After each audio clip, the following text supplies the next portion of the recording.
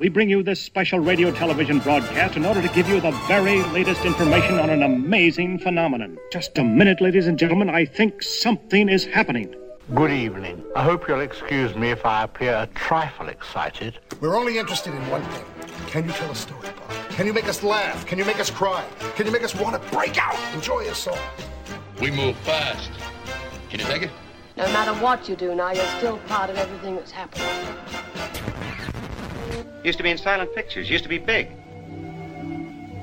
I am big. It's the pictures that got small. We need more heart in motion pictures. You know how to whistle, don't you, Steve? You just put your lips together and blow. Listen to me, Hatcher. You gotta tell him. I just want to say one word to you. Just one word. Are you listening? The Boulevard of Broken Dreams.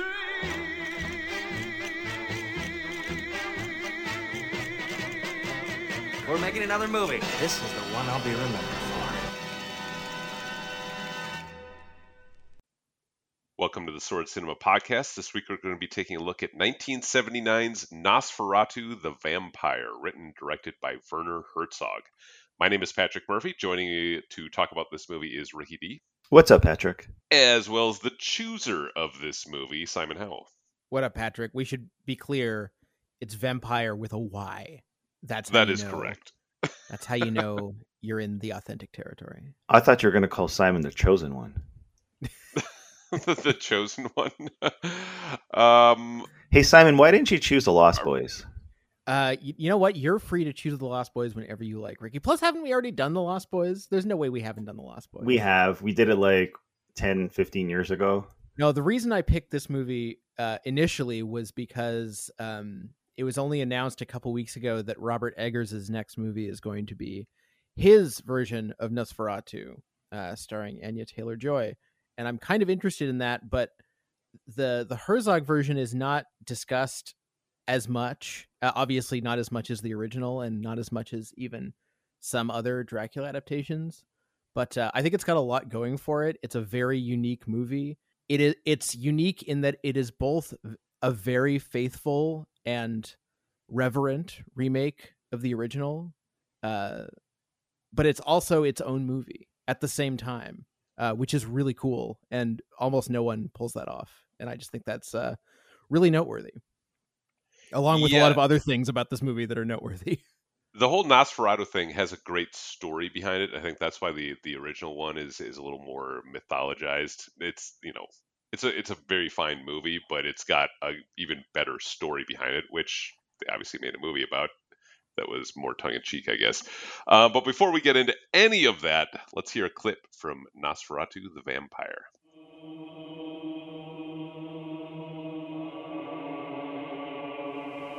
Ich lege keinen Wert mehr auf Sonnenschein und blitzende Fontänen, für die sich die Jugend begeistern mag. Ich liebe die Dunkelheit und die Schatten. Jonathan, fahr nicht. Ich habe ein Gefühl. Ach was. Du wirst in Gefahr sein. Fahr nicht. Er wird mein Essen. Ich muss heute noch zu Graf Draculas Schloss.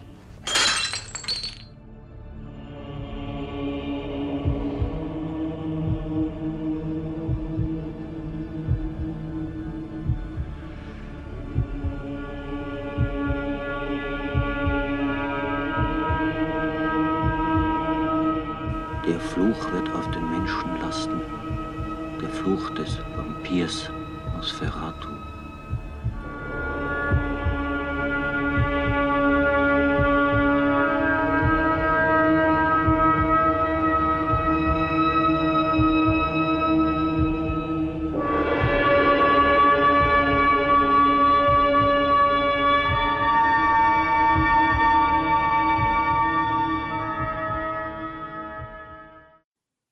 All right, that was a clip from Nosferatu the Vampire.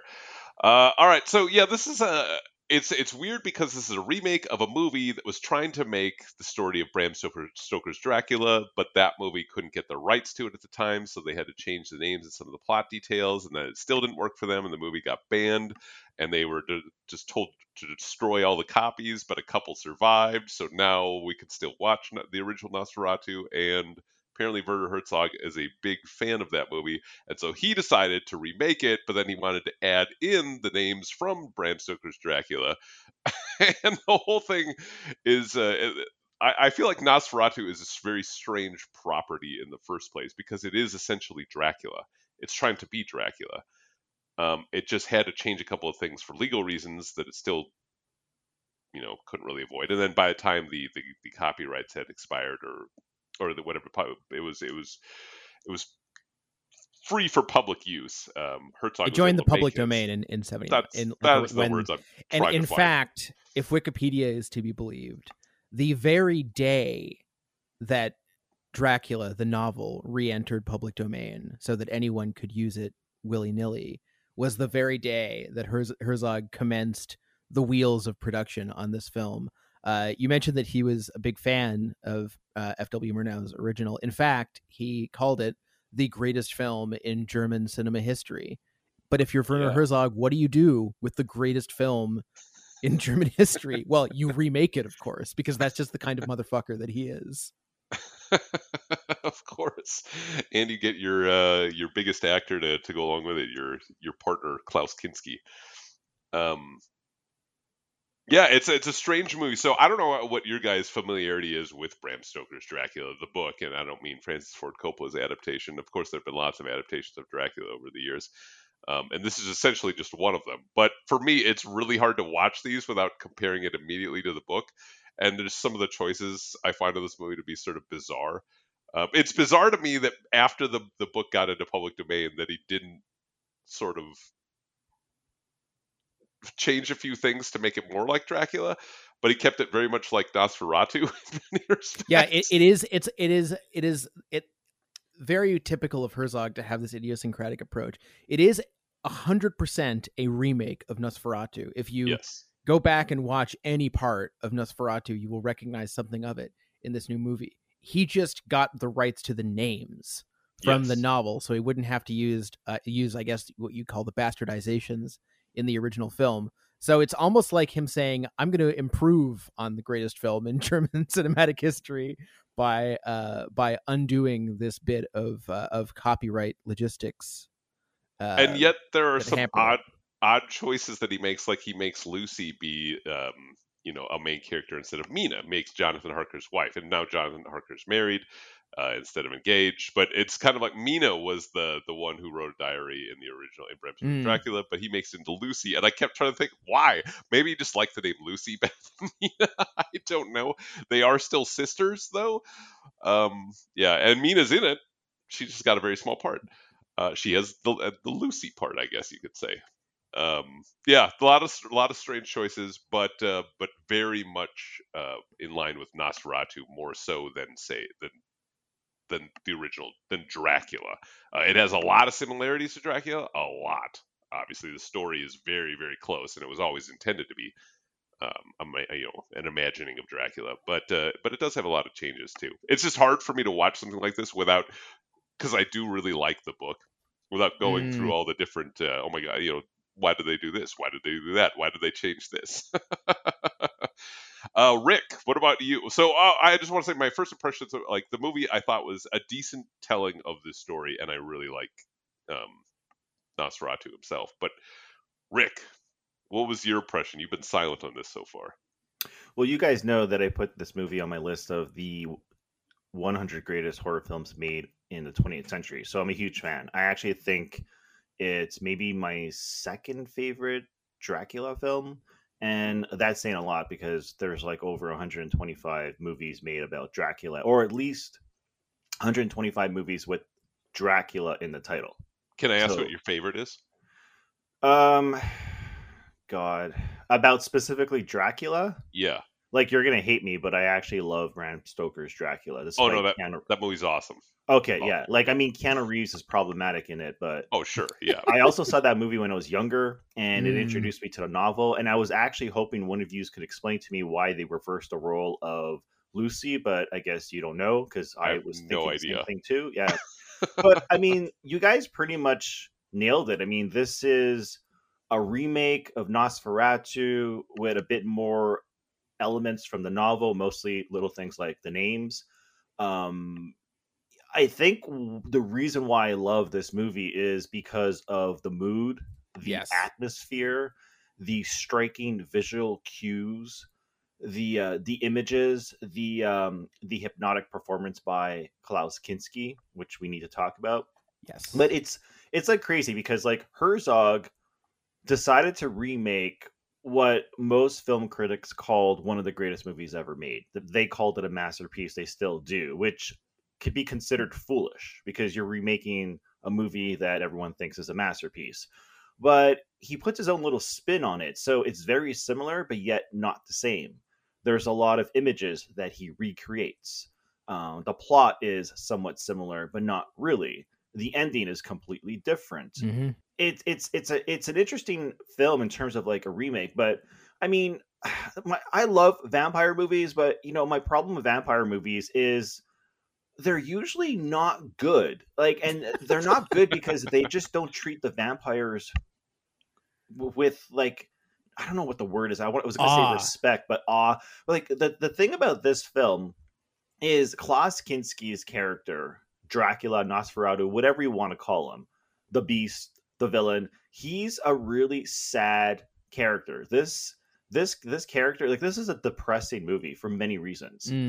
Like, he's a monster, but yet his story is tragic because he says like he's cursed, he's going to live forever, and yet he can't even find love, and he just wishes he can either die or find love or have a real relationship with someone. And I mean, it doesn't help that the guy looks like a giant rat. He looks like what's the rat from Teenage Mutant Ninja Turtles? Splinter. He looks like Splinter walking around. Looks like Splinter going out for Halloween dressed like Dracula.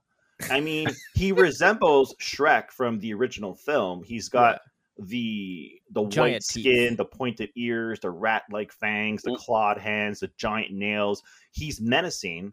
He's clearly like an evil character, but that's really where the similarity ends because his Dracula is burdened and weighed down by this curse. He can never die and never love. And I find that to be what makes Dracula interesting as a character. He's cursed. He's not blessed. He's got supernatural powers, but he's cursed. Shout out to the QAA boys for making me think about this. But, you know, in the original concept of what a vampire is, the original reports from which vampire mythos was derived, that was just people who didn't understand decomposition and the fact that like corpses could get bloated and move around and do creepy shit. And then the book comes out and completely reconfigures how we understand vampires. It introduces this element of this yearning, this you might call it a sexual element. You would actually definitely call it a sexual element. Would, yes. Which is more explicit in this movie than I remembered, which we can get into. You know, I couldn't help but be creeped out watching Klaus Kinski's performance because he really comes across as, I mean, I was going to say pedophile, but just as a sexual predator. Like the entire film, like the way he advances on Jonathan and then later Lucy, and he's a sexual predator. Like he really is. Like he can never find love. He clearly wants sex, can't have sex. So his like the way he gets off is by sucking their blood. But it's really creepy. Like the way, you know, the scene when he goes up to Jonathan's bedroom and he's sleeping and he creeps up on him and just like sort of like bites into his neck. Yes. Like it's like he's raping the dude. Well, it's really, really creepy. That and a couple other scenes involving Dracula himself, I think are the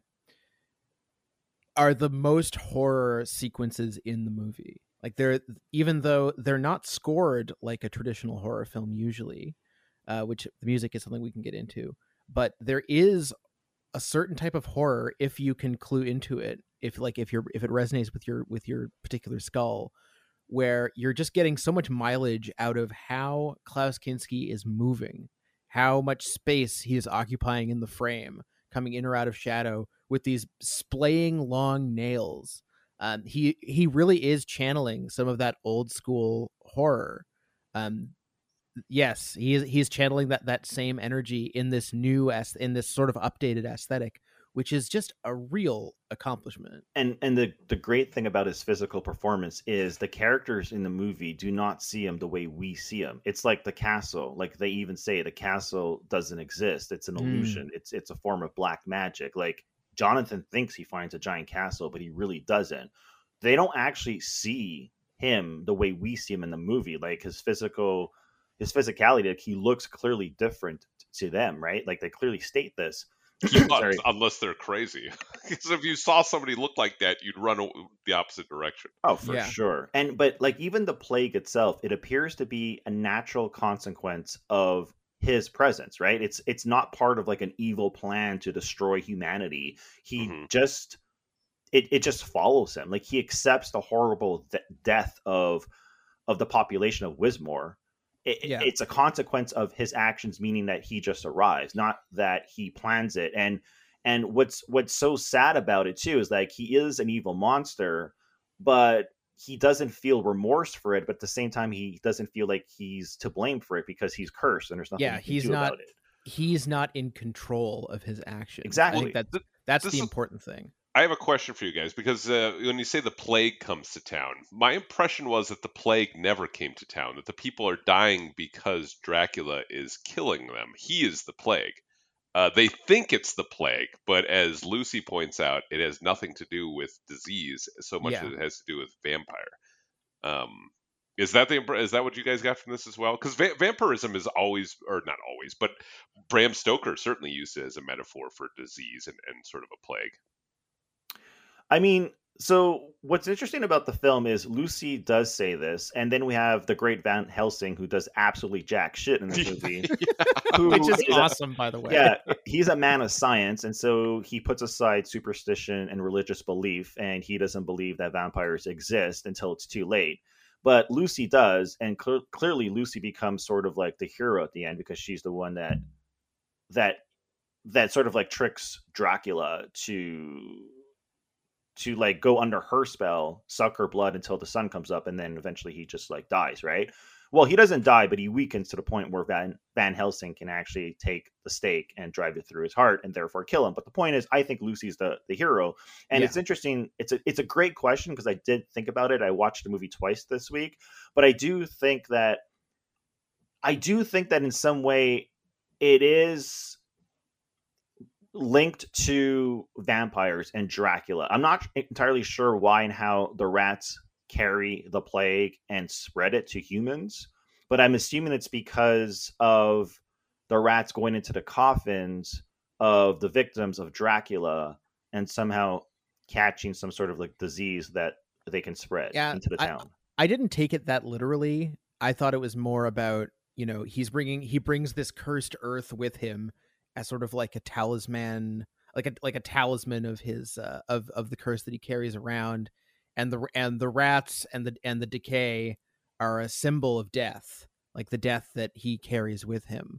I mean, they're a symbol, but there are 1,000 rats that he actually there are also literal non-symbolic rats. 1,000 real rats he used, and they are dying because the rats did bring the plague. I mean, the ship arrives, and there's Dracula and there's the rats. Yeah. Rats. Dracula kills the entire crew, and that was something that did happen in the book. The ship shows up with his coffin on, and the crew is gone when he gets to England. But yeah, the implication is that one by one he picks off the entire crew, and then he lashes the captain to the helm, and that's the way that they're able to steer. Which is interesting, because in the film they think that the captain roped himself around the steer himself, which makes no sense. Like, why would he tie himself up? You couldn't tie yourself up like that. It's not possible. But they actually say that in the movie, which kind of threw me off. I wasn't sure if it was something done by accident in the part of the actor delivering the dialogue, or if that's what's actually written in the script. But to be fair, nothing about how the ship arrives makes sense, which they say in the film, where like they get the manifest and it's like, well, the manifest is here, but it's gibberish. Yeah. Like it doesn't make any sense. The thing is, it does. I guess it doesn't really matter why the plague happens or what causes the plague, because the point is, like, at the end of the day, like, the point is that Dracula arrives in the town and that's when everyone dies. So regardless if it's him or the rats, I mean, he did bring the rats, which were in the coffin, so he's still at fault for spreading the plague. I mean, the rats are a hell of a red herring if they're not spreading anything, in my opinion.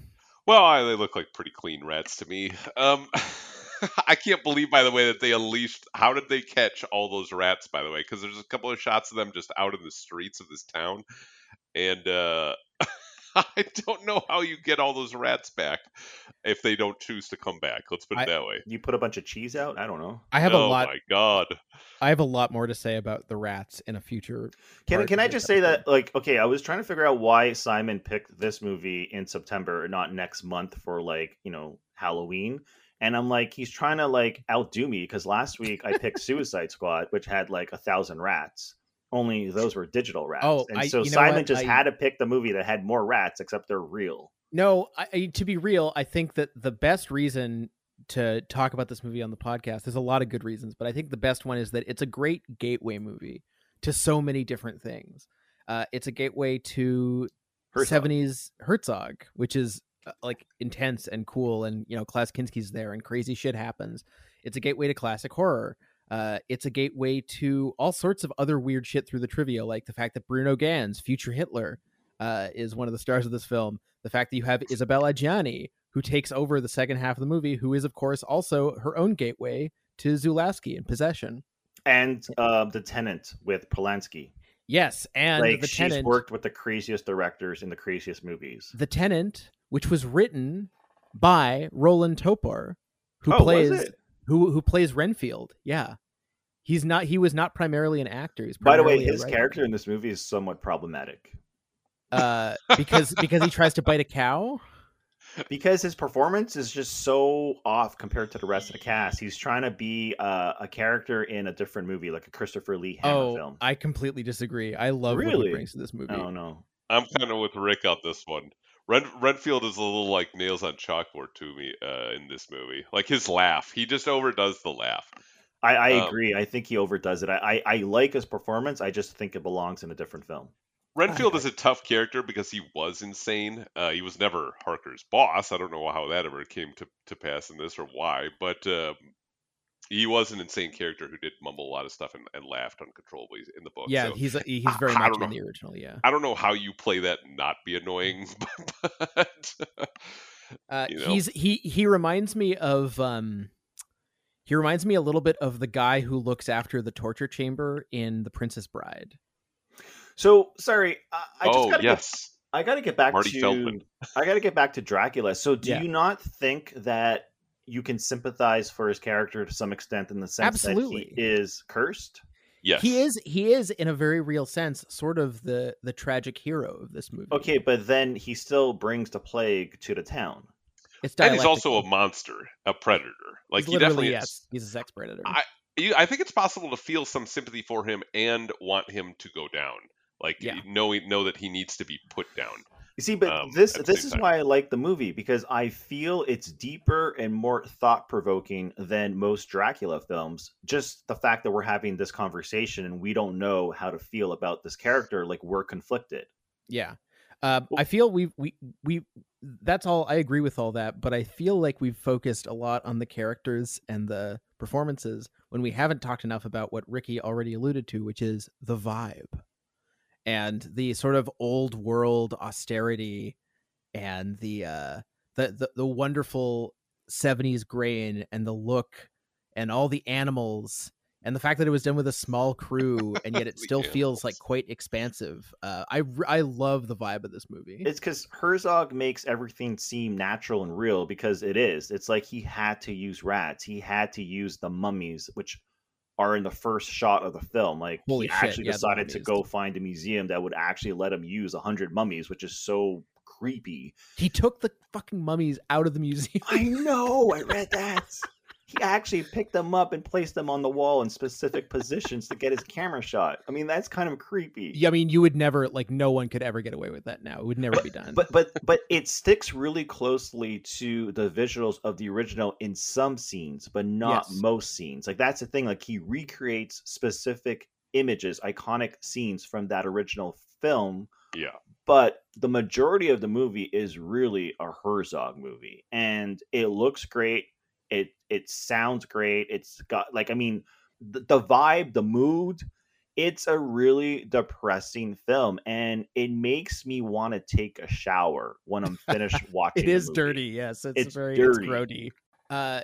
Yeah, you talk about how natural the movie is, and I think that's really key to why it works so much. It takes itself with a complete, I mean, despite even the stuff with Renfield, it takes itself with such a straight face that, first of all, it leads to some inadvertent humor that I do really like, possibly even advertent humor, I don't know. But also, it's just, it's the only way you can get away with making a movie in 1979 where a man turns a corpse over and sees 2 bite marks in the neck, and they're dead and their blood is drained, and he says, "It is truly a mystery." You know, you need to take it completely seriously to carry a line like that off in any way. Except for the very last scene in which Van Helsing finally destroys Dracula, and who is it that walks in? He wants the cop. The would-be cop. He's not a cop. He's some kind of local magistrate, or some maybe a town council member. He's an officer of the court or something. Who doesn't understand that all the cops are dead. Yeah, and he wants. He wants the old man to arrest him and put him in jail. Like, I could not stop laughing at that. Yeah, he throws in some farce right at the end just for fun. So weird. It comes in right at the very end of the film, and it's like, whoa, where did this? It's obviously going after bureaucracy in some way. I mean, he definitely is trying to say something about the way that the people were living at the time, or trying to maybe try to comment on modern society. There's clearly scenes of, you know, when Lucy's, I keep wanting to call her Mino, but when Lucy's walking through town, and, you know, just seeing the people dancing in the streets, and they're throwing out all their stuff, and there's something going on there. Yeah. I couldn't quite latch onto it. I think it's the idea of people being in denial when faced with a pandemic or death, or also, what? No, it's true. It right? was a funny, timely comment. That's all. Well, but it's true. Like, I mean, Yeah. and like, it's not easy to accept something like that can kill everyone in your town, knowing that you're going to die. And like that scene that Patrick pointed out is really hypnotic and creepy, and just like sends shivers down my spine every time I see it. It's like a lot of it is in slow motion. You got the sound. I don't know who made the music for the movie. I want to like search this. I just didn't have time, but the soundtrack is incredible. Mainly it's by Popol Vuh. I don't know how to pronounce it. Anyway, they're the group that scored pretty much all of his 70s films. So there's a little Wagner in there as well. Oh, okay, yeah.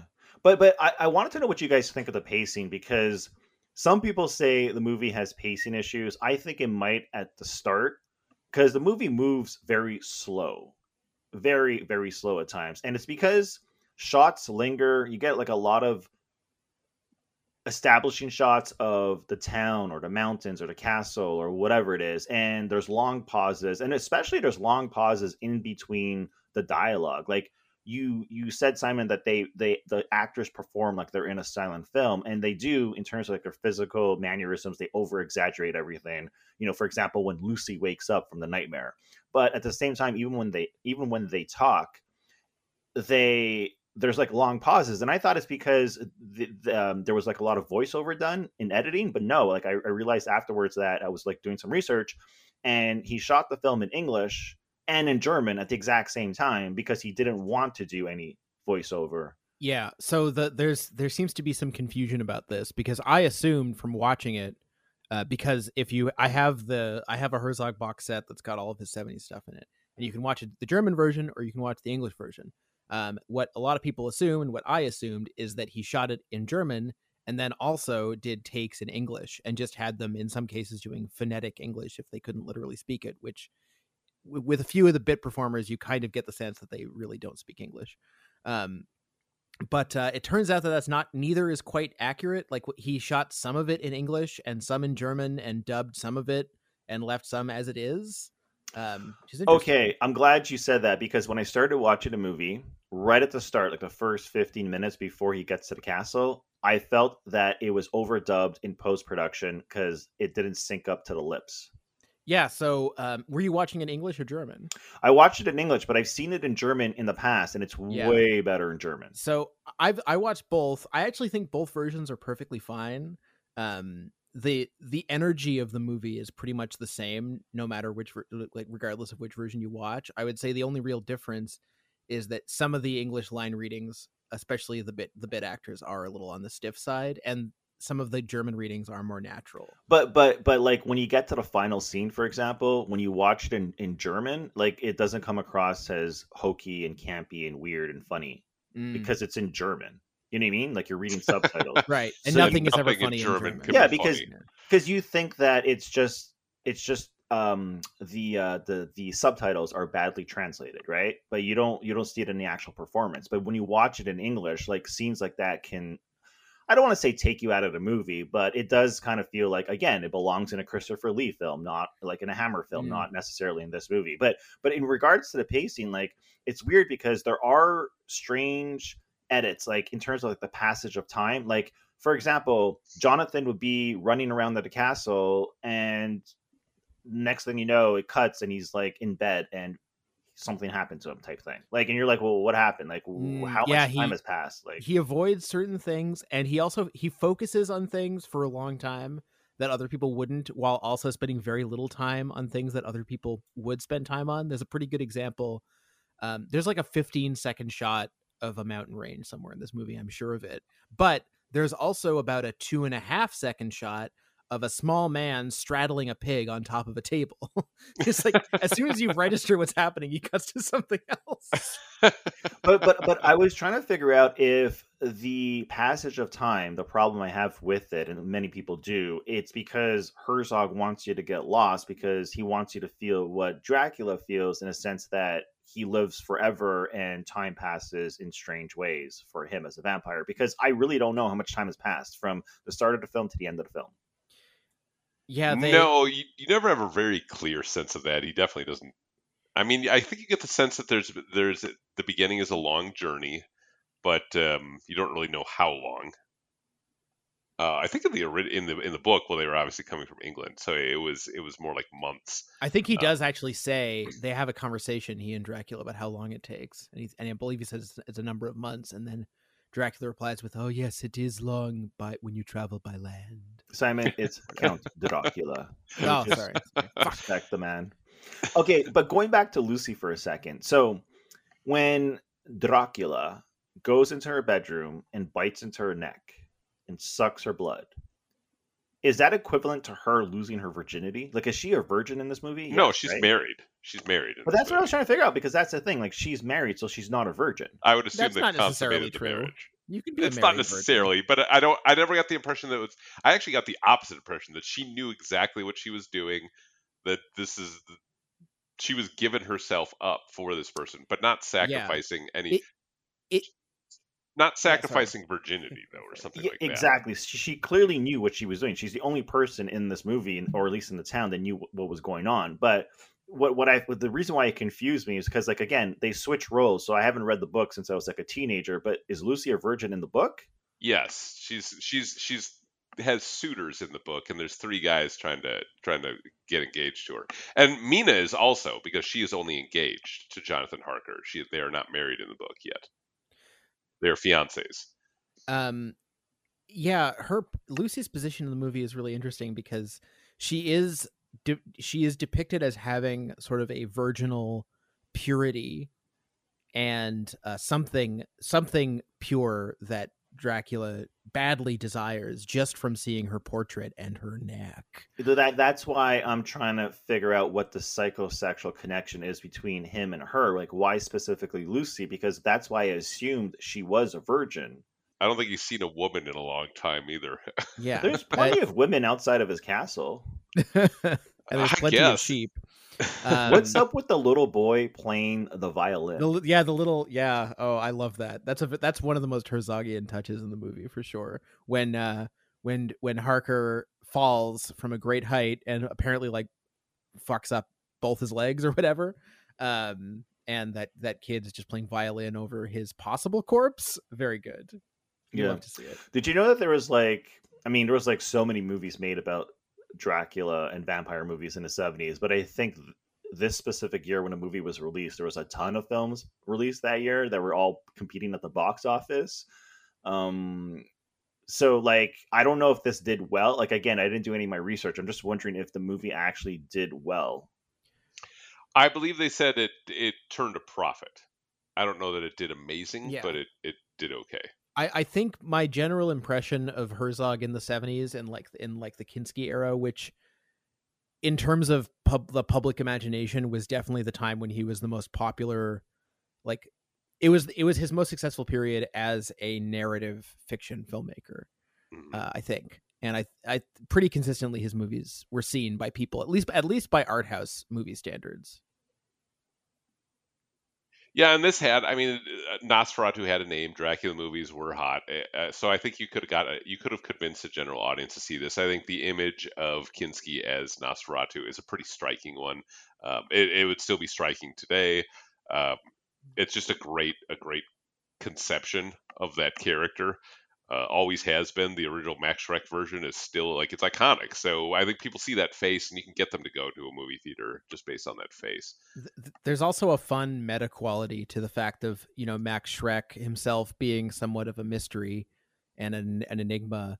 And like, who do you get in that period who can bring a similar level of sort of what I would just call it an X factor, a WTF factor? I mean, it's motherfucking Klaus Kinski. Right. The madman of European cinema at the time. Because he's going to completely and fully embrace he's going to commit to the bit. Yes.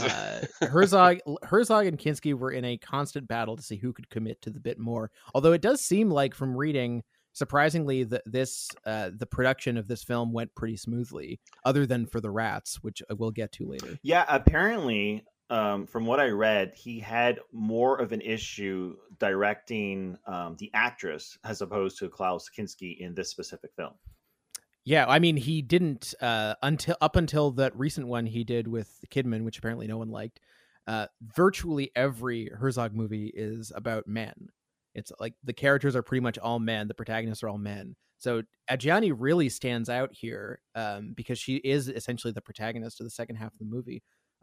I think she's really good, by the way. She's amazing. But from what I've read about Isabelle Adjani is that she is problematic on set. And apparently she did give Herzog some issues. But apparently Klaus Kinski fell in love. Well, not fell in love, but he loved whoever did the makeup for him. It was that famous Japanese makeup artist. So he got along with several people on set, which helped him just be more manageable. I mean, Klaus Kinski is sort of a really terrible person based on his own biography and the documentaries made about him. But I mean, even his own biography, he pretty much states how bad of a person he is. So I can't imagine being on a set with Klaus Kinski, Isabelle Adjani, Bruno Ganz, and Werner Herzog. That must be hell. Or the greatest thing ever. I mean, it'd be like you're sitting on top of a powder keg. When is it going to blow? It could be exciting. Going back to my question about the budget. So yeah, it did make a profit, but it only cost $5 million to make, which I guess $5 million in 1970, whatever, was maybe 50 million now. I'm not sure, but. Well, wait a second. 5 million what? US dollars? That's a good question, Patrick. I don't know. It just says 5 mil. It says DEM 2.5 million. No. Oh, that's Deutschmarks, right? Yeah, I'm not sure. German Deutschmarks is what they would have been using back then. Why can't they just use regular money like everyone else? I think so. Yeah, I think I don't know what the exchange rate was back then, to tell you the truth, but You mean you don't know what the exchange rate was for German money? I don't have that right off the top of my head. From 1979 from the German mark to the U.S. dollar. But, did you also think that Herzog limited the dialogue because while he was still trying to draw from the actual novel, he was still trying to do a remake of the original film? Because it feels like there's not a lot of dialogue in this movie. There's not. There isn't, but he's trying to tell it with images a lot of the time, and I think, and he is trying to tell it with atmosphere. Like, I am a person who likes the beginning of this movie probably more than any other part of this movie, more than the second half of this movie. I love the journey there, and I love the stopping at the strange inn and the warning that he gets, and I like when the goose bites that guy's sleeve. All the weird little interactions with the animals.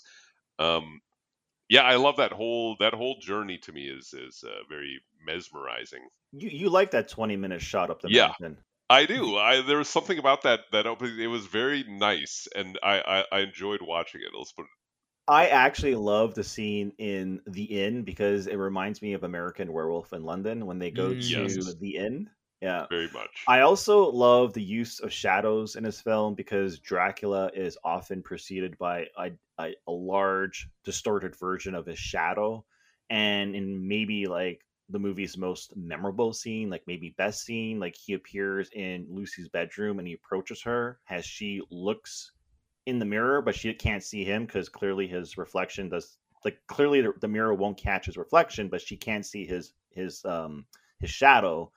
And the way Herzog finds a way to film that without CGI is pretty ingenious. I love that shot. The last thing I wanted to mention before we go to break, you guys were talking about how there isn't a lot of dialogue, which is mostly true, but there are 2 or 3 scenes where characters deliver these short but quite Herzogian monologues that I think are going to be a maker. Some people are really going to like them, and some people are going to think they stop the movie in its tracks. But I think I like all of them. Bruno Ganz gets a short one. Dracula gets at least one, if not a couple. And Isabella Gianni gets one too, when she's arguing with Dracula about the omnipresence of death. And she says, I wrote this down. Death is overwhelming. Eventually we are all his. And I don't know, these little florid speeches that people give that obviously wouldn't have been in the original as much, I actually really dig. Yeah, they're almost kind of like if you put a title card up, in the silent movie, you'd have to have a nice little big long speech. I'm fine with that. Okay, you need Dracula to give a speech every now and again. He can't just be this grunting figure that sneaks around and tries to molest you. Yeah, it sniffs he does look like a rat. So you can't just have that. It is good that he has a speech every now and again. I think the characters definitely deserve that too. You want to understand these people a little bit more because there are one of the great things about the Dracula story is the personalities involved are interesting. So, and this does stick fairly closely. I mean, Lucy is nothing like Lucy in the book. She is Mina. It's just been a name swap. Yeah, sort of this innocence and purity. And Lucy in the original novel was more of a firecracker. Well, she has innocence and purity. But she also and this is where it comes in handy that they have Isabella Gianni, who is, the picture of beauty and all that, but also she can glower with the best of them. Yes. If she has to, she can absolutely radiate intensity. Yes. And has strength of resolve as well. Yeah. And that comes in really handy for that last act. Yeah. By the way, I like how I rented the movie not once, but twice. And I just found out that it's free on YouTube.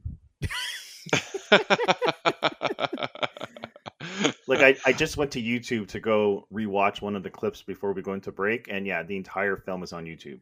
Yeah. Good tip for I owned a physical copy, so that was one of the other reasons I suggested it, because it's given me an excuse to go through my DVDs.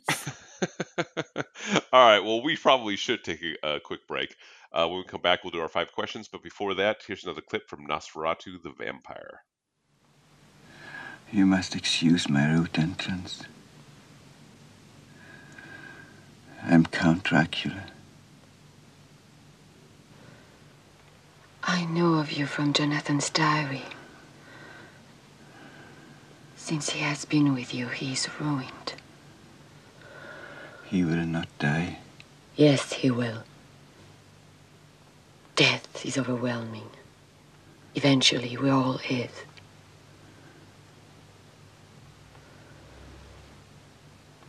Stars spin and reel in confusion. Time passes in blindness. Rivers flow without knowing their course.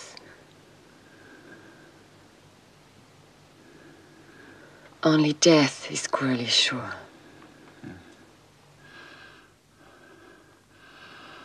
Dying is cruelty against the unsuspecting. But death is not everything. It's more cruel not to be able to die. I wish I could partake of the love which is between you and Jonathan. Nothing in this world, not even God, can touch that. And it will not change, even if Jonathan never recognizes me again. I could change everything. Will you come to me and be my ally? That be salvation for your husband and for me. The absence of love is the most abject pain. Salvation comes from ourselves alone. And you may rest assured that even the unthinkable will not deter me. All right, that was another clip from Nosferatu the Vampire. We have reached the portion of our podcast where we ask our 5 questions. Now, we always like to start off positive. So, Simon, you chose this movie. What's your favorite scene? There is a lot of really good scenes in this movie. I think I just for the sheer mania of it, I'm going to go with the Last Supper sequence, which we sort of talked about a little bit, but as death really descends on this town and people start to lose their minds properly, the movie changes into this creepier, more manic register where we've got these sort of incidental characters gathered around a dinner table having a banquet, and there's just rats everywhere. They're on the table, they're behind them, they're under the table, and the actors are not allowed to acknowledge the rats. And it's the vibe, for lack of a better word. There's no real dialogue in that scene until there's a long silent bit, and then later there's dialogue, but it's really that silent bit where there's just music and these people partying amid death is really, really striking. We were talking about the commentary earlier, and I don't believe Herzog is trying to comment about his contemporary society of 1979. I think he is just making this is a very Herzogian thing to do. He's making a general comment about the concept of society. Mm-hmm. And I think because he's going so universal with it, I think it basically lands. And it's very unsettling. Hey, that scene? It's incredible, but I could not help but think that Lars von Trier watched this movie when he was younger, and that scene decided what his career was going to be. Like, it feels like it's lifted from a Lars von Trier film.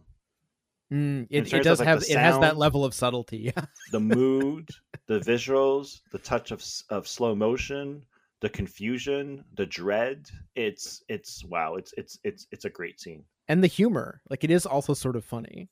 Yeah, like there's like a kid trying to hump like a goat for some reason on the table. Yes.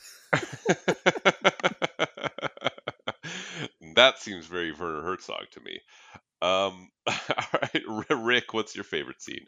Okay, I did mention the scene in which he walks into Lucy's room earlier on the podcast, and you get that amazing visual trick with the shadow. I think that's a great camera trick. Yes, but the door opening and the shadow, yeah, because like I'm assuming he was already in the room, and they play with the lights, so someone maybe opens the door from outside of the room. The door swings open, but he's already in the room, and he's already maneuvering his body to manipulate the shadow, and then he walks towards her closer and closer, and eventually standing next to her.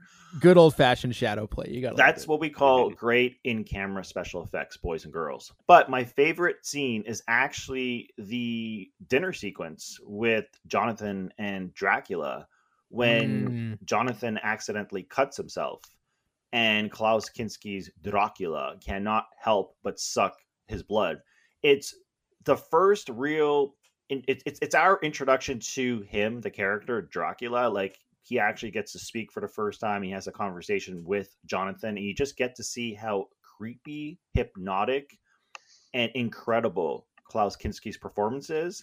And again, with the physical movements and the way he expresses himself through his physicality, not necessarily through the makeup and his dialogue, but I mean, it's an incredible performance, and he can't stop looking at Bruno Ganz. Like, if you watch the scene, his eyes never ever stop looking towards the direction of Bruno Ganz until he has to pick up the wine. And that's when you see his long ass nails. So it's already bad enough that the guy is bald and pale and he looks like a rat and he's got the weird buck tooth and then he has like these creepy long nails. And that's when you kind of like realize that there's no way that he sees him the way we, the audience, sees him.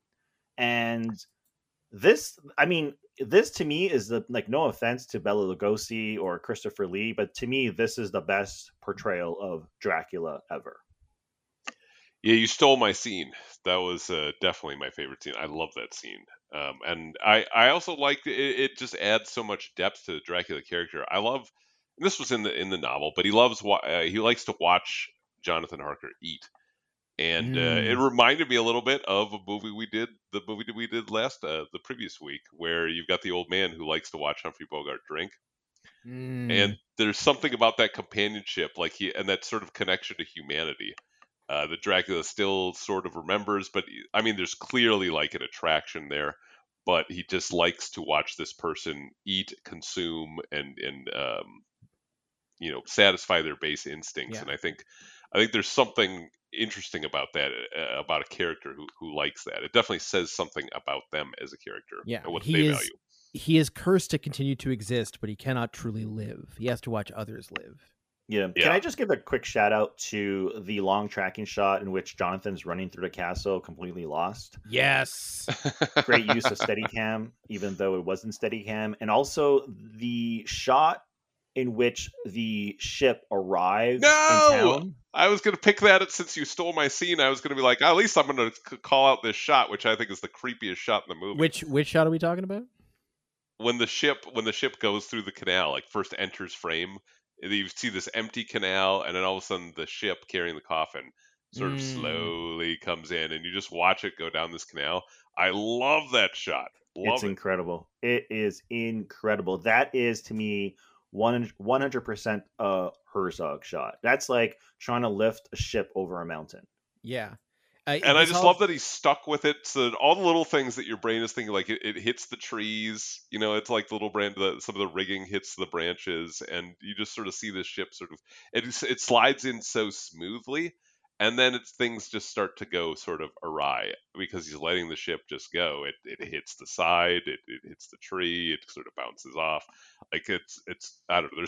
There's a lot in that shot that I really like. Yeah. By the way, just a quick correction. I was wrong. There were 5 big motion pictures about Dracula released in 1979, not 3.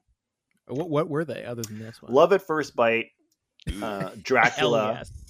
Oh, have you seen that one? It's not good, but it's I've seen it. It's what's his name? George Hamilton, right? Yes. Oof. There's Dracula with Frank.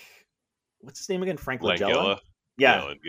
Nocturna, which I have not seen. I don't know that one. That is no idea. It looks good though. The poster looks good. And there's Thirst, which, not to be confused with the Korean film, this, of course, is the Rod Hardy film. And then Salem's Lot, which I'm sure is maybe the most popular because it's actually based off of Stephen King. Or, he wrote it, right? Yeah. Yeah. He helped write the screenplay. Yeah. Damn, that is a lot of vampires for 1 year. You're not wrong. Well, because that's the thing. Because like you mentioned that the actual story went into public domain. Do you know what year that was? I don't know exactly. It was sometime in the 70s. I can tell you that. It was as soon as Herzog wanted to make the movie. That's for yeah. sure. Which I mean, I assume that when Herzog wants to make a movie, it gets done pretty quickly. Yeah. So our asked and answered. What's our next question, Patrick? All right.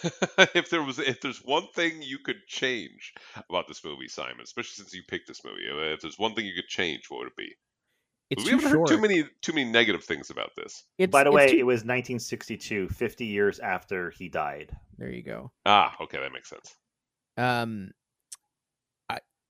don't know. I think they're I don't know if that's the date Herzog would have been going by, or if there was some other holdup. But anyway, yeah, it's too short. The movie is too short. All of Herzog's movies are like pretty tightly controlled in terms of length. But I would absolutely tack on another 20 minutes to this movie just because this I is would. Simon Howell saying he wants a movie to be longer. I want it to be longer because I love the pacing. I love how methodical it is. But then as we sort of get that plot pivot when Dracula arrives at the town and Lucy really takes over the movie, and it's quite sudden. And I wish we could have had a little bit more to flesh out some of those characters and relationships and the vibe a little bit more, because when the movie's over, I'm like, damn, I would luxuriate in that vibe a little longer and see and get a few more little glimpses into the moral universe of this movie, and even get a few more of those weird little speeches. I could have gone more. I think it would have made it a better movie. Weirdly. In a way, it's kind of a race to the finish at the end, but it does linger on Lucy quite a bit. It's just that with everybody else, with Harker and Dracula, the characters that you spend so much time with in the first half, it is a race to the finish with them. They all end up not really being characters, which is really funny. Especially Van Helsing, like being a total non-entity in this movie, is quite funny. Yeah, that whole thing. Yeah, it's odd because have you guys read the book? Not recently. When I was a kid, though. I mean, Van Helsing isn't this, he doesn't cut a heroic figure in the novel either. He is a scientist. He always has, and he's a professor at a college. He's Danish, I believe. So he's really not this, like, Van Helsing has turned into this sort of heroic figure. He was more of a scientist. There was another doctor in the book as well. The problem with him in this movie, it's not his beliefs or the way he thinks. No, it's the fact that he's so old. Yeah. Yeah. He's quite dusty. I mean, Anthony Hopkins played him in Coppola's version. You could play 30 old years ago. All right, so Rick, what would you change? Man, I just gotta say, I'm completely curious about this film that I've never heard of, Nocturna. One of the 5 Dracula movies that was released in 1979, because the movie's about Dracula's granddaughter falls in love with a disco guitarist. Hell yes. And runs away to New York City. I guess we know what we're doing next week. All right. What is a disco guitarist? I mean, presumably it's like a funky, like someone who throws some guitar flange on the track. Amazing. What's the question? What would you change? What would you change? Would you change that we would rather? Okay, so this is easy. So first of all, I disagree with Simon. I would not make the movie longer, but I do not like the ending because it's kind of hokey and funny, but it just doesn't feel like it belongs in this movie because Jonathan turns into a vampire. He's like standing there, like waiting for the maid to clean up the floor so he can like run away. I know she didn't think that was weird at all because he's got. Look, you can't see this dirt on the floor. Oh, I could not stop laughing. He's just waiting for the maid to clean up the floor, and then we get the man who walks in and tries to get the old man to arrest Van Helsing, and then like he's trying to explain to the guy that everyone's dead and there's nowhere to put him. Like, it's funny and I enjoy the scene, but if I could change something, there's got to be a better way to end the movie. Would you have stuck with would you have just reverted to the original ending, or do you like the idea of changing the ending completely? I mean, I like the idea of having Lucy be sort of like the hero, and I do like the idea of John. Like Jonathan's never been an interesting character, not in the novel, not in any movie. He is what he is. Like that's why it's cool he's not like around for the second half. Yeah, but the problem is he turns into the vampire at the end of the film. That's what I don't like about it. Like he becomes the new Dracula, and he's like the most boring character. Well, not anymore. Well, he's gonna have a lot of time. He's going to have a lot of time to develop that personality. Dude, he went off into the sunset riding a horse. I thought that was awesome. That was he went off into like the desert or something. Like I don't know where he was. He was somewhere to tease across the world. To tease the sequel, which we haven't. He went to New York mentioned. City to find a disco guitarist. Nosferatu in Venice. Yeah, no, we're not making this one up. I thought Ricky was making it up, but it's a real movie. No, it's a real movie. I've never heard of it. 1979. It's got a wicked ass poster. Yeah, I don't know. I mean, that's what I would change because, like, the thing is, when you ask me this question, Patrick, I try to think of changes where it doesn't change the entire film. You know what I mean? Like, yeah. And so this is sort of like they could just reshoot the ending, and you still like it doesn't change what comes before it because I wouldn't want to change what comes before it because I like everything prior to the ending. Mm-hmm.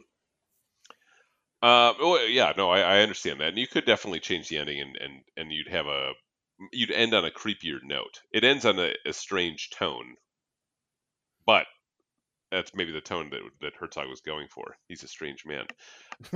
You guys probably aren't going to like this choice of mine, but I really did not like the music, so I would change the score. I don't agree. Yeah, I don't know exactly what I would do, but I would do whatever is not what the current score is. The current score took me completely out, and it killed the vibe for me in a lot of things where I otherwise liked what was going on.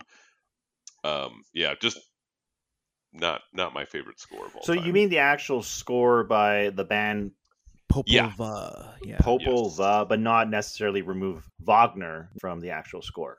No, I wouldn't remove him. I would remove the Popova. You'd stick with the Nazi. Got it. Yes, definitely. Damn it, they knew music. Yeah, for whatever the reason, like it just kind of it gave it kind of a. Would you prefer a disco soundtrack? That would have really. You know what? That's so much different. This was kind of like lukewarm water. What is that line from Gangs of New York? Because you are neither hot nor cold, I shall spew you from my mouth. That's kind of the way I felt with this score. Maybe a disco score would have done the trick, though. Damn. No mellow psych rock jams for Patrick, I guess. I like their scores in isolation, and I like them in the movies. I dig the instrumentation and the mood of their scores a lot. All right, what's our next question? What do we got? It's the MVP thing here. MVP. Who is your... This is potentially debatable. Sometimes we have such a clear-cut MVP that we have to sort of like immediately acknowledge, the director is not an option here. I feel like you could easily make a case that somebody here is, besides Herzog, is the MVP. But Simon, you go for it. There is a very obvious choice for the MVP of this movie. It's... you think about who made the greatest sacrifice. You think about who was the most committed. You think who understood the vision and did what they had to do. It's the answer to that question is the Rats. It's got to be the Rats are the MVP because many of them died in the making of this movie. And that is actually, if I could change anything actually about the movie, it would be that no rats had to die to make it.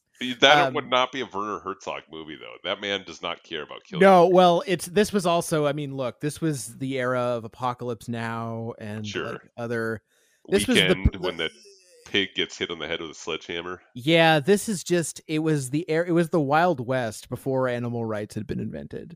And look, a lot of bad things happened, and Herzog did some very bad things to a lot of rats, many of whom died. This is like a classic Herzogian thing here is that he really wanted the rats to be gray, to indicate that they were, dirty, dirty, creepy death rats. Because normal rats don't look creepy and dirty. Exactly, especially not thousands of them at a time. So he wanted to spray paint the rats. He was told by their expert, who had many complaints about how this movie was made. That it was stupid because the rats would the rats would just would get rid of the dye. They would get it off of each other. Lick the paint off. They'd lick he'd lick the dye off, and Herzog insisted on doing it anyway, and just a total calamity. And lots of them just they ate each other and drowned. And now everyone just canceled Herzog on Twitter. Listening to I mean, look, Herzog did a lot of very it was rumored actually for a long time. I think the rumor ended up not being true, that several people died on the set of Fitzcarraldo in a plane crash or something. Anyway, there's rumor and there's real stuff. A lot of the rumor is, I'm sure, bullshit, but it is not bullshit that many rats died in the making of this film. So they are the MVPs, obviously. Well, they're very well behaved rats. I will say that they hit their marks pretty well. The way that they're arranged in the frame in some shots is exquisite. And I don't know whether that means it's good rat acting or good rat handling or good rat choreography or excellent luck, which is always a possibility in filmmaking. Also possible, yeah. All right, Rick, can you top the rats? I'm going to give it to Klaus Kinski, and here's why. I know usually we go with the director, but first of all, Herzog didn't exactly invent this story. It's based off of Bram Stoker's novel, and let's not forget that a good chunk of the movie is a remake of the original film to the point where he recreates those iconic shots, right? Which still end up being iconic shots in this movie, too. I think people will remember some of those iconic shots. Right, but then you have to take into consideration that he had no say in the actual creation of the score, which I think really improves the movie. So I disagree with you, Patrick. I agree with Simon. And then he's not really behind the cinematography, although he is sort of like directing everyone on set. But the point is, I think Herzog just had an incredible crew. But I think what makes this movie stand out and the reason why people remember the movie is because A, the rats, and B, Klaus Kinski's performance. I think that's what stands out, right? And so you could give it to Herzog, but I'm just going to give it to Klaus Kinski because I really do think it's the best performance of Count Dracula. Like, I just think it's so iconic and so creepy and so hypnotic, and he's just incredible in the film, and he's in almost every frame. I just like, he's the reason why I like this movie, not because of Herzog's. God, it's hard. I just don't want to pick the director, so I'm just going to pick the actor this time. Well, I think it's a fair choice. You don't have to even qualify it like that. I think the reason that this movie works really well is Kinski. He is hypnotic. He's exactly what his vampire is supposed to be. You cannot take your eyes off him. He is the most fascinating thing about the movie. That's not to say that Herzog didn't do a good job with other parts. Like I say, I love the opening journey. I think that's all done really well. And there's some other shots in the movie that I'll remember that don't involve Kinski. And Isabella Adjani does a great job selling the movie at the end because she's got to carry the entire thing for the second half of the movie. But Kinski is the reason that people are going to remember this movie. Yeah, put it this way. Like, let's say he didn't cast Klaus Kinski. Let's say Bruno Ganz was the freaking vampire instead, right? So you could put the makeup on him, but you're not still going to get the same performance. It might come across as goofy, or maybe we'd have a completely different portrayal of Dracula, which would be more of the 70s sexy vampire, like dancing to disco for all we know. Yeah. Nocturna. I mean, he pulls off two things at once that are very difficult to do. One, he showcases emotion, which he does through an intense amount of 4 hours of makeup. In fact, if anything, he uses it to amplify the emotions, but at the same time, he's also very unsettling to look at. He's very creepy. Whether you can see him in reality or whether he's just projecting a shadow on the entire side of a house, he's got the physical creepiness down pat. Which we should also give credit to Max Schreck here, because in a sense, both Kinski and Herzog the whole thing is an homage to that performance. But I think you're right, Ricky, that he maybe it's just the fact that it's an updated aesthetic, and it's not hampered by it's a more direct access to the fright of the performance, and the sense of it. That it does feel heightened and perhaps even I dare say a greater experience than watching Shrek do it. Yeah, and I think like the makeup alone doesn't do the job. It's clearly Kinski that is doing the job here, because you can look at something like Willem Dafoe in Shadow of the Vampire, and I know that that movie is more of a dark comedy, but he is trying to play creepy, and it just doesn't. It's not magnetic in that movie. People It's not aren't gonna walk this. away. It's good, but it's not this. But it's the same makeup. It's just a different actor that and it's a slightly different role, which I get, but it still is not the same thing. There's something about Kinski's eyes here. That's the haunting part. It's not the makeup. It's the way he looks at things, and that's what really draws you into this character. He could have not been wearing any makeup at all, and I think he still would have been maybe the most fascinating thing in this movie. It's very possible. All right, so the Howard Hawks test, guys. We have not talked about a single bad scene in this movie, so you're tasked now with finding one. Does this pass the 3 great scenes and no bad ones test? No, wait, it doesn't, because I already mentioned that the ending is not good. Well, you mentioned you laughed at it. You just think that you'd remove it to work for the rest of the movie. But is it truly a bad scene? I like that scene. I think it's funny. I just think it might be out of place in the movie. I mean, I could see your point on that, but I don't think it's a badly done scene. I think it's a badly done scene. I think it's poorly acted. I think the dialogue is bad. I mean, it's beyond silly. Like the fact that the guy is trying to get the old man to arrest him, and freaking Harker standing at the corner waiting for the maid to clean up the floor. I mean, it's kind of silly.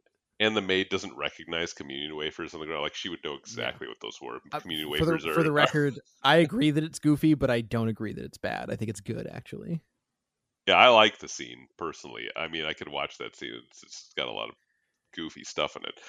All right, so Rick, you're going to say a no. Could you find 3 great scenes?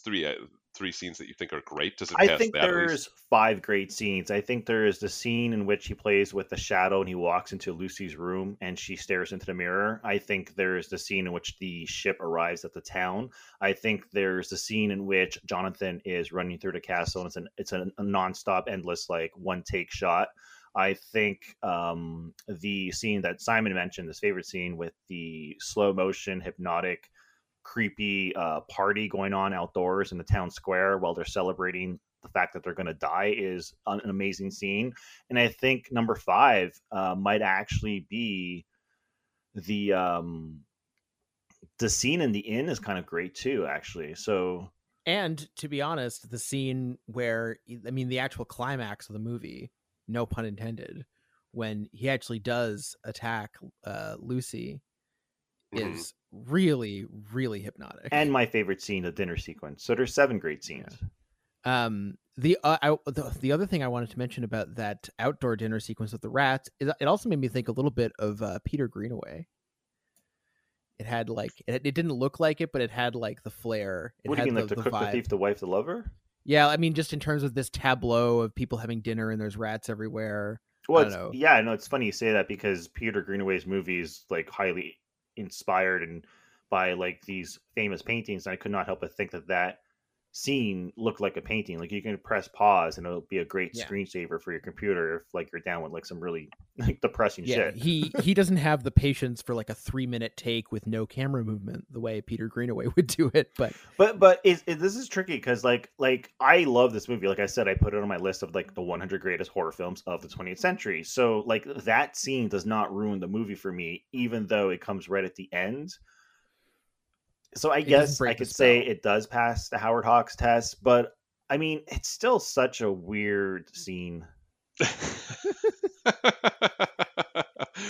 I don't know. I still like it. Simon, what about you? Any bad scenes in this? No, there's no bad scenes in this movie. And it's almost all at least like striking scenes. There's not many. There's not a lot of for a movie that is quite deliberate in its pacing and like has sort of hallmarks of like European film pacing. There's not a lot of fat on it. Still, despite that. Do you like the scene in which Klaus Kinski is running around with coffins, like in the middle of the night, sneaking around the town? Yes, I do. It reminds me of like a music video from, I don't know, like the 80s. Yeah, I know what you mean. I kept waiting for some kind of like a physical humor to develop out of that. I mean, there is a little bit just watching him drag coffins around, but I kept waiting for Tim Burton's old band Oingo Boingo to show up. You mean not Tim Burton's old band? You mean Danny Elfman's old Danny band. Elfman. Sorry. All right, so I'm gonna fall. I also don't think that there's any bad scenes in this movie. I can't think of anything that I would call bad. However, I don't know that I could come up with 3 what I would call great scenes either. So I'm gonna have to say no, it doesn't pass just because of that. I didn't warm to the movie quite as much as you guys have. Not Wait that a minute. Then if you're saying no, I'm gonna say no. It does What? not pass the test. Yeah, I can't come up with 3 great scenes. I can come up with 3 great scenes, but I still think that last scene is problematic. So we're gonna say no for different reasons. Simon's all by himself. All right, fine. I'm fine with that. But here's my question, because we usually replace question number 5. Are we actually going to ask if like this movie is for a newer audience, a newer generation, or? I think we should. I think we should say, does this movie have an audience going forward? 100%. Can this be a vampire movie that people will actually get into? Given how much vampire movies have changed since this movie was made, can this movie still grab a younger audience's attention that just wants to watch a vampire movie? I'm going to say yes, not just because I picked it, but also just because I'm really curious now to see what Eggers is going to do with this property, title, whatever. Because I'm imagining The Lighthouse, but with vampires. Is he going to cast Robert Pattinson? I sure hope not. I hope so. I mean, I love our Pats, but I think that's too much back in the direct. And plus, I mean, actually, Batman. He can't also be a vampire. You know what? Actually, casting Robert Pattinson. That's the literal Batman. Because he's kind of the ultimate sexy vampire, or already, thanks to Twilight. Yes, so that would also be a bad move, yeah. Going back and having him do a different and I assume uglier version of a sexy vampire would be quite funny. But no, I think the reason that this will still have an audience, first of all, just the Herzog 70s aesthetic, which we have to shout out the guy who shot all of his movies of this period, which is Jörg Schmidt-Reitwein. Fuck, I definitely butchered that. That guy. His name is George, by the way. George, yeah, there you go. Anyway, Schmidt all the movies or something like that. Yeah, all the movies they worked on together look awesome, and they look of their time, but in a way that is awesome and like is just not replicable right now. And I think movies that evoke their time in that way are always going to have an audience. But also, this is such a marked contrast to the modern vampire mythos, where it is so hypersexualized in a very clearly legible way, whereas in this movie it's hypersexualized in a way that is really creepy and really unsettling and genuinely animalistic and at times hard to watch, even if it is, I guess some people would say, erotic. And I don't know. I just think it's movies like this that take the lore seriously and are able to mine that for a vibe. I think that's always going to be timeless. I think there's always an audience for that. That's really nice of you, Simon. You must surround yourself with really highly intelligent young people, because the problem I have with this question is I think the question is always yes if you're a movie buff, if you're a cinephile, if you want to become a filmmaker or work in film. Yeah, and in that case, you can say it to every single movie as well. Yes, but I think for the general public, if you are young and you try to get them to sit down and watch this movie, a good chunk of those people are not going to want to. They're not going to want to watch it. They're just not. I'm sorry. It's so of its time. It's so unlike movies that are made these days. I can't imagine like sitting down with, like, say you're a teacher, like Bill Messy, friend of the podcast. He's been on a few times. He's a film teacher. He's worked in the film business. He's worked at HBO. He teaches a bunch of kids. And when I say kids, actually he teaches young adults, 22, 25 years old. He's always complaining about how they've never watched movies that were made before 1990 or even the year 2000. And right. Okay. Like, there's nothing you can do for those people. Like, I know, but I'm just totally saying that curious. This is the thing about this question. We ask it week in, week out. And I think the answer is always, if you're a movie buff, yes. Yeah. Well, the spirit of the question is, all right, just because you haven't seen a movie before 1990 or before 2000, the question about like a movie like this is, could it hold up if you showed it to somebody like that who is a fan of the genre, right? Like, so if you're a fan of crime movies or thrillers, can you still watch The Big Sleep? Can you still watch a film noir and have it hold up? And if you're a fan of horror, could you still, like a modern day, could this hold up to a modern audience? Yeah. Could a modern audience just be surfing through Netflix and see Nosferatu the Vampire come up, start watching it, and actually be okay with it? Because I think a lot of times what happens with people is they forget about old movies, for one thing, and then when they're reintroduced to them, they realize how great they are. I mean, I've turned people on to Casablanca, which seems like you shouldn't have to do that, but then when somebody watches it, then they'll say to me like, "Wow, that was a really good movie," as if they're shocked that a good movie could have been made back in the 1940s. Right. I mean, that's why the version of this question that I always like to pretend I'm answering is, what sort of people would you recommend this movie to? Which is the more positive formulation. And the type of people I would recommend this movie to is really any open-minded horror fan, anyone, because that rules out a lot of the people you're complaining about.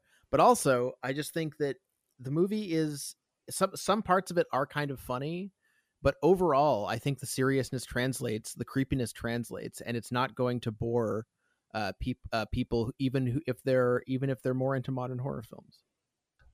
So I think one of the reasons we started this question, like, great storytelling is great storytelling, and my Casablanca story or anecdote is like, that's what I mean by that. Like, it's going to last throughout time, so it's not. It doesn't matter what decade a movie was made in. If it was great storytelling, it will still be compelling to people. The question is like, there are movies that lose that luster over time, that their methods for telling the story are exposed over time. And like, Rick, maybe it sounds like this movie doesn't do the trick for you anymore. Oh, it does. I love this movie, but I think like when it comes to movies about vampires and Dracula, there's been thousands and hundreds about Dracula himself, the actual novel. And I think, like if I had to recommend a movie about Dracula, about the specific novel or the character written by Bram Stoker, right? Like, I'm going to recommend it to, say, my nephew. I'm going to recommend Francis Ford Coppola's film first before recommending this film. Yeah, well, that's a eye candy movie. So, I mean, Coppola's movie, I think anybody can watch that because they're just going to be blown away by all the visuals that are happening in that movie. Right. But if someone and wanted it's full to of famous people, etc. Yeah, it's just an easier way to sort of like grab someone's attention, get them interested in this genre or the book or the story or whatever. But if you want to introduce someone to Herzog's filmography, it would be interesting to choose this first because it's really the only genre film he's made, like horror film. Like, for them to watch this and then watch Fitzcarraldo or Aguirre, The Wrath of God, or Cobra Verde, like those movies are so completely different. So it is a Herzog film, but I don't even know if it would be the best way to introduce someone to Herzog. I mean, I think it's a good way. I think the fact that it's his only genre movie, sort of. I mean, we could talk about Bad Lieutenant and some horror film. Yeah, only horror film. Bad Lieutenant would be a great way to introduce someone to Herzog nowadays in 2021. The movie is kind of an outlier in his filmography, but I mean, a lot of his movies are outliers. He's made a lot of different types of movies, from experimental short form documentaries to feature docs to about light subjects, heavy subjects. He did a TV series. He's made all kinds of movies. There's no perfect gateway, but I think this is a pretty good one, and it also, of course, showcases his most famous partnership with Kinski. Look, if I had to recommend 3 movies for someone that wants to get into Herzog, like I would recommend The Bad Lieutenant, because that movie is just batshit fun, especially if you're a fan of like David Lynch, because it seems like he was inspired by Lynch at times. I would recommend Cobra Verde. Great movie. It's a masterpiece. It's like the one you got to watch. And I guess Nosferatu, the Vampire. You're not going to do any docs? Grizzly Man would be a great way to. That's the most accessible. Yeah, I would say the lightest, the easiest way to introduce people to his doc side, I would say, is Encounters at the End of the World, because it doesn't have he's made better documentaries, but this one, it's got a little bit of a lot of different things that he does, and it's also quite fun and funny to watch. Yeah, there's also Rescue Dawn. That was a pretty quote unquote mainstream film at the time, released in 2006, starred Christian Bale. Yeah, that was actually that must have been his most successful film, period. Like in his biggest film. It was pretty popular. It got a bunch of like award nominations, and yeah. The last thing I'm going to say about Herzog is that recently he did a pretty big looking movie with Nicole Kidman and our boy Robert Pattinson and others called Queen of the Desert, and it was a big, lavish, expensive production, and no one saw it. It was released nowhere, and no one liked it, which is quite a feat. Which means he probably won't be doing one of those again anytime soon. No, probably not. With Robert Pattinson as T.E. Lawrence, aka Lawrence of Arabia. And the great thing is that Werner Herzog is unlikely to care. No, he does not give a shit. He follows his muse. He makes the movies he wants to make, and he does not care what you are, I think. And occasionally he acts in something like The Mandalorian. So, like, just get Indeed. some money, probably to fund some crazy movie that he's trying to do. Here's my quick question for you before we wrap up the show. What is your favorite vampire movie of all time? Oh boy, favorite vampire movie. That's a tough one. God, I got to think about it. Well, I really like Fright Night, the original one. I think that's a very fun vampire movie because you use a lot of the cliches, and I love the whole vampire hunter thing, the Van Helsing thing with Roddy McDowell. That to me is one of the most fun vampire movies I think. So I've if you asked me when I was 18 years old what my favorite vampire movie was, it would have been Blade.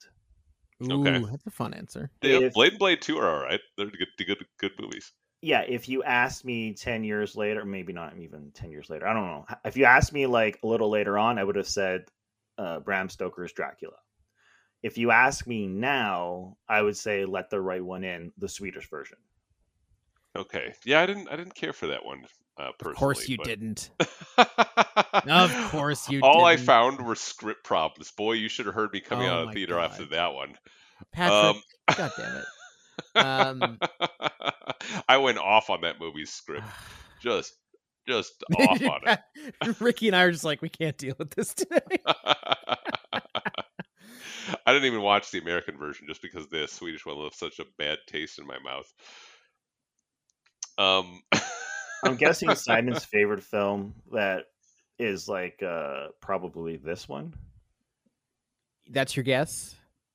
Favorite vampire That's movie? Your guess? Let's see. I think your favorite vampire film is if not Nosferatu, then it's the Herzog film. No, I'm gonna go with Near Dark. Oh yeah. Boom. You know, I had so many problems with the script of that movie. I'm just joking. I love that movie. That's that it. movie I'm gonna fucking. write a I think that detailed might be my article on favorite. Everything wrong with Let the Right One In.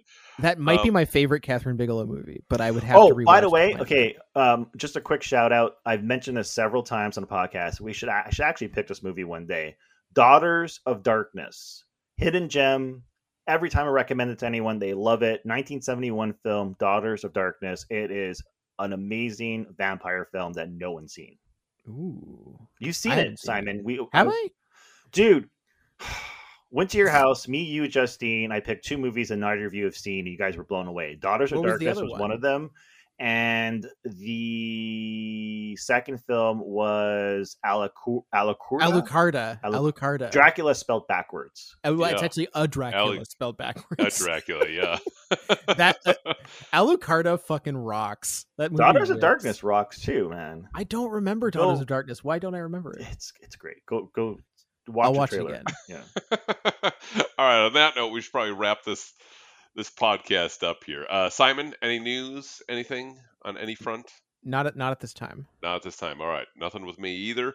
Rick, where can people find you and the podcast? Well, you can find the podcast over at sortedcinema.com. It will redirect you to the main site, but whatever, sortedcinema.com. The podcast is available to listen to everywhere from YouTube to Amazon to where do people listen to podcasts? iTunes, did I say that? Like everywhere. Podbean, YouTube, Amazon. Repeating myself. It's on like 10 or 12 different channels, but the point is sortedcinema.com. I'm on Twitter, Sorted Cinema, and yeah, that's about it. Cool. All right. Leave us a comment. What's your favorite vampire movie? Anybody who's seen this movie, it'd be interesting to hear from. All right, we will be back. Do we know what we're doing next week, Rick? I believe it's your pick. Oh, it's my pick. No, we do know what we're doing next week. That's right. We're going to be back with Darren Aronofsky's Noah. And I'm fucking stoked, actually. I haven't seen it yet. Oh, it's great. Well, I'm not going to say anything exactly because I know I'm going to get hammered. I have problems with the source material.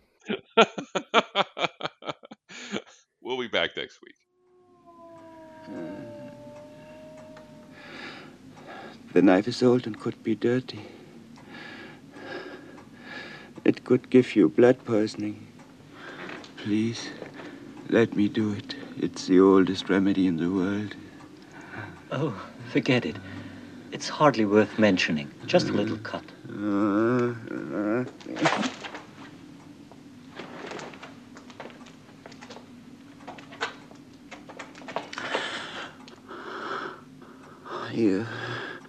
You know, it's only for the best.